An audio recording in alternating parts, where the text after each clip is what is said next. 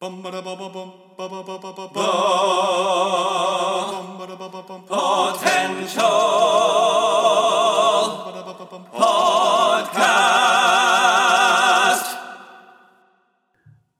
there, and welcome back to the Potential Podcast. I'm your host, Chris Dewar, and I'm joined by my co-host, Taylor Sokol.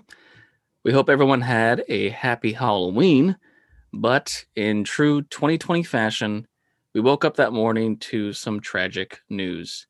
We found out that the icon, the legend, Sean Connery, had passed away at the age of 90. So we thought it was fitting today to do a kind of mini tribute episode towards him because he's had such an amazing list of films in his career. And even though he was happily retired for the last, I think his last big movie was like League of Extraordinary Gentlemen, 2003.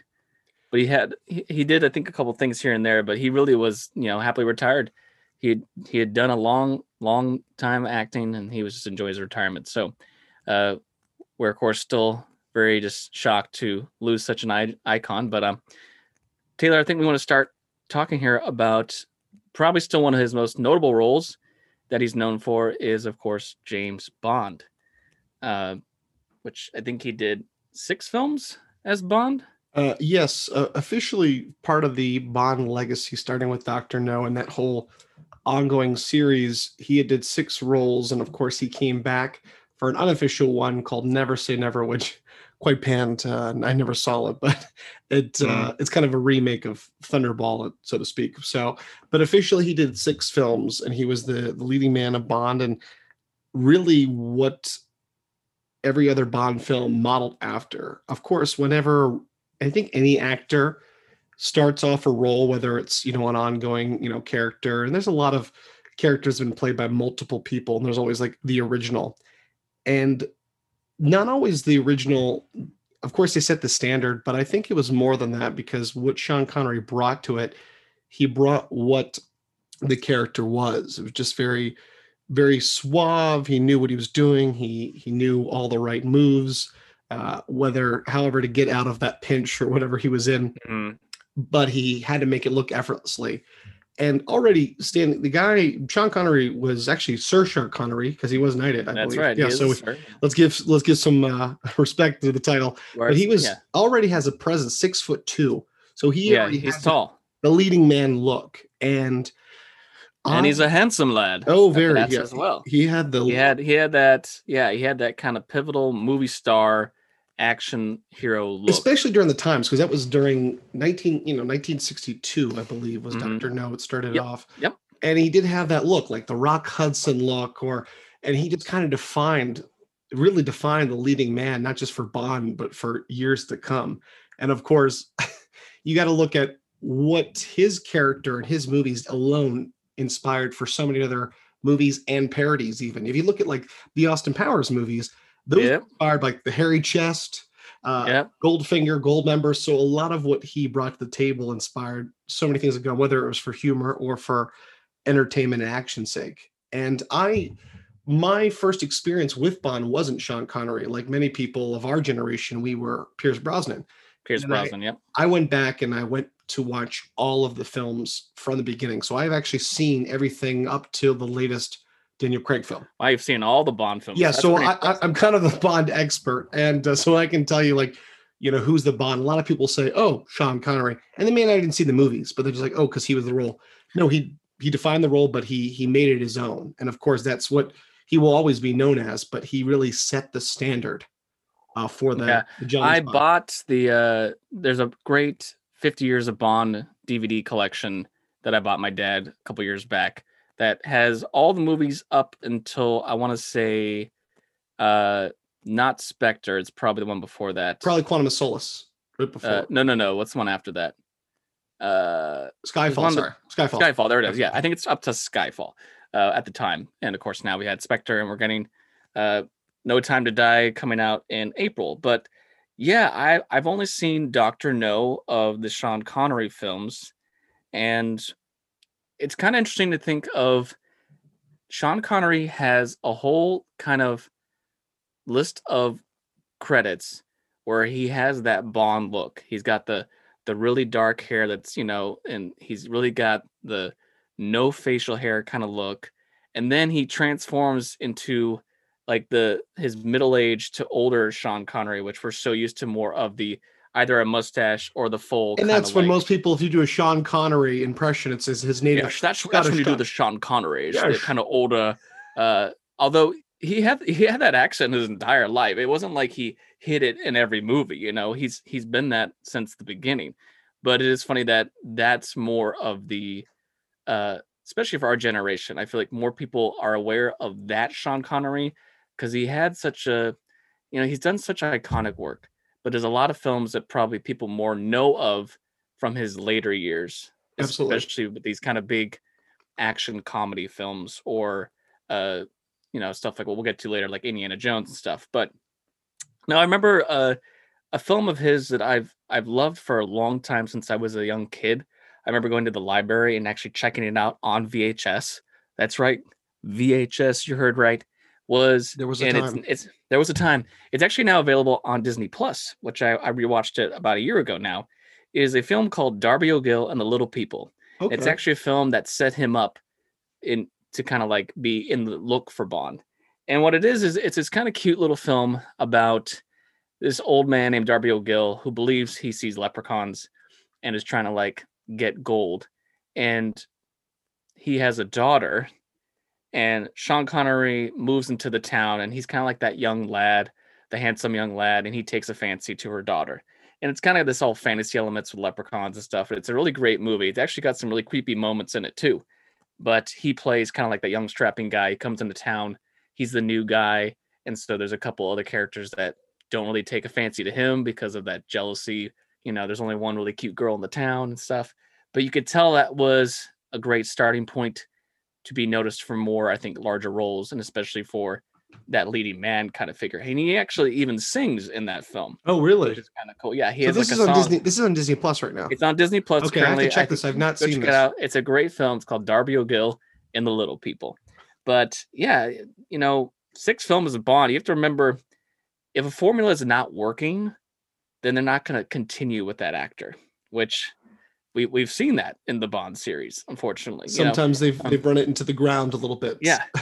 And I mean, even look at, currently, I think Daniel Craig is a great Bond, and his pattern of films has kind of been really awesome, okay, really awesome, okay. So we're hoping that his last film will be really awesome.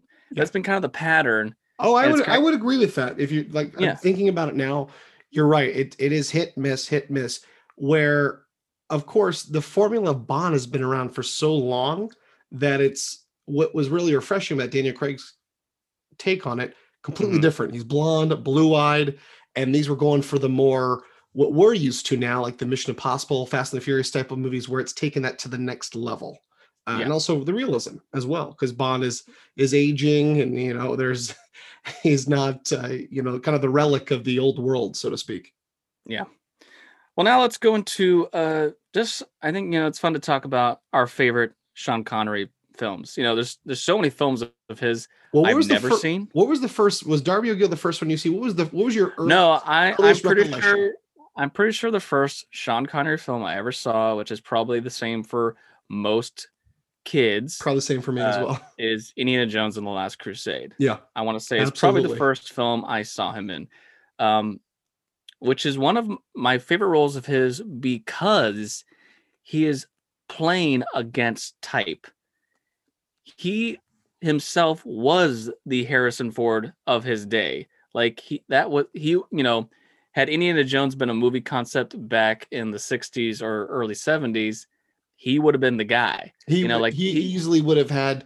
It would have been perfect for that. And it's actually funny you say that, because you think about Indiana Jones when they did like the Young Indiana Jones series, they have scenes where it's a different actor playing a younger Henry Jones Sr. And he does have that swagger that Harrison Ford brought to that I could see with James Bond. He had the humor, he had that quality of him. So you're absolutely right, where he's just kind of playing this kind of like the dorky dad. The dorky dad. And like he does have moments where he does have that kind of action side. But I love that they keep playing the humor that although he is the kind of dorky dad, he is just as much a womanizer as Oh, his son yes. is. When like they both realize that they've both been attracted to the same girl, just those little beats and those moments, and Ships the pass in the night. the chemistry between him and Harrison Ford, it was just so funny Which is because funny because it's not a huge age difference to play his dad. no, yeah, but that was I think still my first film I can remember. Another one that was an early film of his I remember seeing, although he himself is not in the it's not him in the film. It's a voice credit is in Dragonheart Yes, I do remember that. That when was he a great one. voices the dragon of Draco.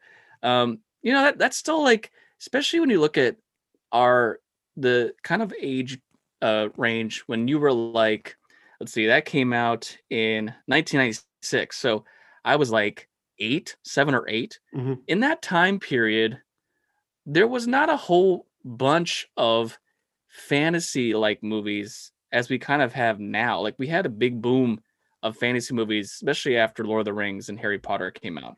This is a few years before when still things were they're still kind of figuring out that CGI to practical effects. And whereas Jurassic Park did it very well because they actually built huge, they actually And built huge puppets and yeah, the stuff. animatronics were amazing. Stan Draco's like Winston. fully CGI, and I recently watched it about a few months ago.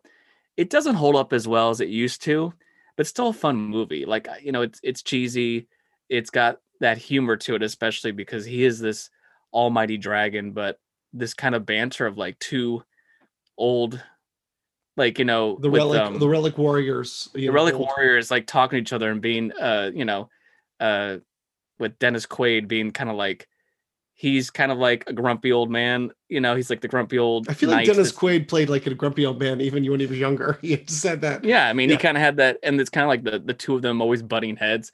It made for a fun movie. I just, it was one I really enjoyed. But do you have any, you can remember from your youth? I was funny you brought that up because I hadn't thought about that right off the bat. But Sean Connery and Dragonheart was really good. I remember watching that as a kid, and of course, Last Crusade.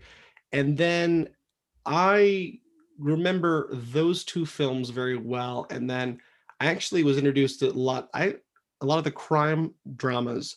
I actually had an early education. A lot of kids, were okay, wait till you're like 17, 18. I Mm-hmm. was fairly young, but when it was on the TV, but I did introduce you early on to the Untouchables Yeah.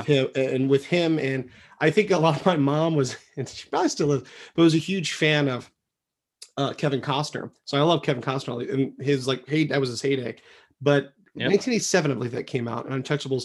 I just remember him playing that character, and also Finding Forrester.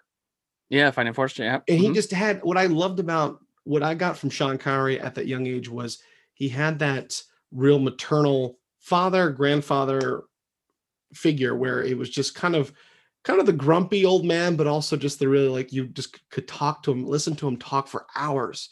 And Yeah. I was glued to the screen when he was on there because he just had that, no matter how old he was growing through the years, he just still had that leading man, that charisma, that swagger. And of course, this movie I hadn't seen when it came out for many years until very recently. I don't know why it took me so long, but I got back and I finally watched The Rock about a year ago, Oh yes, The Rock. which is just again one of those over the top bonkers films. Well, And it's Michael Bay in his true form doing those crazy action, ridiculous kind of concept movies, but Connery playing this criminal that is helping out this scientist work out for this. There's a coup going on Alcatraz, and it's just like this whole ridiculous concept of like we have to break into the prison. Only one man ever broke out. It's like and Nick Cage in there being like the nerdy scientist guy. The pairing of them, there was a chemistry there that worked. A movie I actually remember when I would go when my family when I was younger. First couple of times I went to Vegas for like a vacation, we would stay at Excalibur because it's like a castle and it's all like the knights and stuff. And there was an actual shop there. It probably still is there that had a lot of like medieval merchandise, and you could even buy like swords and stuff. And they always would have on like 24/7 First Night. will be playing on the TVs there, because it's of course talking about Camelot and King Arthur, and he played King Arthur in that movie. And I remember that movie was kind of cool because I think up until that point, the only kind of King Arthur stories we knew were, of course, The Sword and Stone, the Disney film, Mhm. and there was what was that cartoon movie about Camelot that It had was come out? It had it like, was called Camelot. No, was it called Camelot? The Yeah, Quest for Camelot. Quest to Camelot. Yeah, with the double head dragon, Yes, and Eric Idle so like and this was kind of cool because it was, for what I can remember up until that point, we've had other variations since. It was like a live action King Arthur film. So I remember I didn't watch it in its full entirety until a couple years later. But I remember watching that and being like, oh, he was a perfect King Arthur for that, because he has that presence of, like you said, he has that age range, especially in these later films when he has the facial hair and he's got more of the gray hair. He has that kind of look of, he's definitely older, but he's not like old. you know, And so he, but he has that medieval presence. And it's funny you say that, talking about gray and old. He's one of the many actors where I'm glad, I think, because the world we live in now would have been what if, but one mhm, of the big roles that he turned down was the role of Gandalf. yeah, He was offered to play that originally, but declined it because he didn't understand the script. Which is funny because that story had been around a long time, and it would have been interesting to see him play that Gandalf. But again, Ian McKellen, Frodo, yeah, yeah. is it secret? Is it safe? Yeah, obviously it worked out for Sir Ian McKellen, but I think that's, that's the thing though, is by that point in his life, he had done so many films. It's, it's also, do you want to take that time to go move to another country for 2.5 years to make these movies? I think it, didn't work out for him, and he made a different choice, which we're going to get to here at the end. But I just wanted to mention before we move on to his last kind of main picture, another one I do enjoy that I did not see until later in life. I think for the first time I watched it was last year, was Highlander. I haven't seen the second one that he's in, but Highlander is a fun concept with this whole idea of like time travel and again knights, and he plays this kind of Spanish guy that's teaching him how to fight and everything. He's got the long hair. Again, it's just kind of funny, like him being a chameleon in some ways, but his slight flaw, if he ever had one, was that he always had that kind of accent. He Like didn't try to change it at all. It he just didn't really ever mask the fact that that's how he normally talks. it's And almost so, like it's it's definitely not in the same caliber, but it's almost like Christopher Walken is the same. uh Like he doesn't have really any different. It's like even yeah. when he's trying to. So yeah, he played various characters for sure, but it's just funny that he kind of always talked that way. But we did mention in our Universal Monster episode, we were talking about the legacy of those classic characters, Mhm. and a film we brought up that I still actually really enjoyed this film a lot. It was his last main role in a film before he kind of started his retirement, was Alan Quatermain in The League of Extraordinary Gentlemen that came out in 2003. That was like his last big on-screen film role. Um, and it's a great role for him. I think that was actually something, I think because he turned down Lord of the Rings a couple years later, he actually took that instead. And a movie I wish had more legs. I wish it had done better, because it was ahead of its time with this whole, like, now we're so obsessed with crossovers The mashups that we want, the team ups of these the great groups. cinematic universe type movies. Like, had this movie been made now, it probably would have done better, because they might have done like an Invisible Man movie, a Well, Dorian this Gray is coulda, movie. woulda been, could have been, coulda, woulda, shoulda. The idea of with the Dark Universe coming up and like having all these characters, it would have been, the concept would have been, although it's based on different source material, the Mhm. concept would have been great for a future mashup if you had like stories. Because the tough thing again with that movie is you're putting together characters that, yes, they have a legacy. Some we don't really know because, like, one guy's playing, Agent Tom Sawyer and things like Yeah. that. But if you establish the characters more before, then you have more of an investment in the characters. That's why Avengers Yeah. did so well, because it's like, oh, we know these characters. Now we're going to see them interact with these other characters we love. So I think that's part of the reason that it may have done better. It could have, it didn't do as well. But I still love that movie, despite what the critics say. It was one of my favorites, and Sean Connery is playing classic Sean Connery. It's just great. Oh, he's the leader of the group. He's got that stern kind of, desire to take out evil, and he's kind of that, everyone has either these dark powers or they have something about them, and he's kind of like the marksman. He's got the last great hunter out of retirement. Yeah, he's like the hunter that hunts down, the top prey. And so, no, it was, a fitting last role if that's going to be his last role he's known for. Because I think it is one of those movies that has become more of like a cult classic for those who really enjoy it. But, overall, there's still so many films of his I've never seen and I want to try and watch. He was a master of his craft.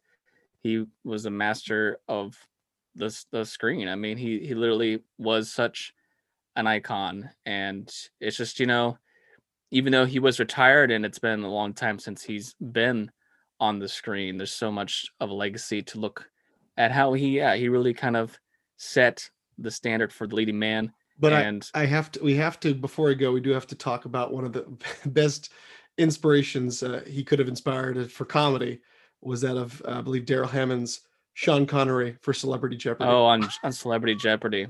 A great caricature of him. Great caricature of the idea that Sean Connery is always on Celebrity Jeopardy, and he is just constantly rude to Alex Trebek, who was always played by Will Ferrell. That was some really funny sketches. Those heyday when SNL was really, really good. That was a great cast. But yeah, that was always, he'd be like, I'll take an anal bum cover. That's an album cover. And it'd be like, I like the one where he was like, he's like, what sound does a dog make? Moo. He's like, that isn't correct. That's a sound your mother made last night. Yeah. Like, it was just so great. That's a nice sweater, Trebek. Do they make it for men? Like, he would just do stuff like that all the time. It's really funny.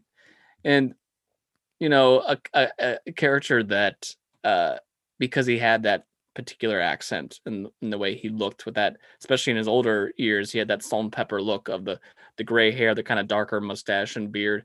I mean, yeah, it made for some great humor. And but yeah, I mean, it's just kind of crazy. This is we lose big celebrities every year. It's the circle of life, but some hit us a little harder than others, and this is definitely one that was just kind of like not the best way to start Halloween, a true 2020 moment. No, but definitely, yeah, what an icon, and especially to inspire to grow up when we did, to kind of get him in his heyday, but then go back and appreciate all the stuff that he created. But certainly an icon that it was really the quality over quantity of his roles that I think that he'll be known for. And if it was just Bond, it was just this or that, but what an incredible way. And I'm glad that he passed away peacefully as well, as I heard. So, and that was, but yeah, so Sean Connery, I'm going to miss you, just knowing that you had such an impact on my youth and generations of youths, of the blockbuster and the leading icon, because without you, I don't think it would have been, I don't know what Bond would have been without Connery. Yeah, he definitely, he set the path. So thank you, Sir Sean Connery. You will be missed. And thanks for listening today to our little tribute to him. And we'll catch you guys next time. Thanks for listening to The Potential Podcast. You can follow us on Instagram and Facebook at The Potential Podcast, or on Twitter at The Potential Pod. Or you can email us. Send us your positive feedback and thoughts, suggestions, and more through our email, thepotentialpodcast@yahoo.com. I'm your host, Chris Dewar. And I'm your host, Taylor Sokol. Stay tuned for more episodes on pop culture, entertainment, and nerdom. And remember, know your potential.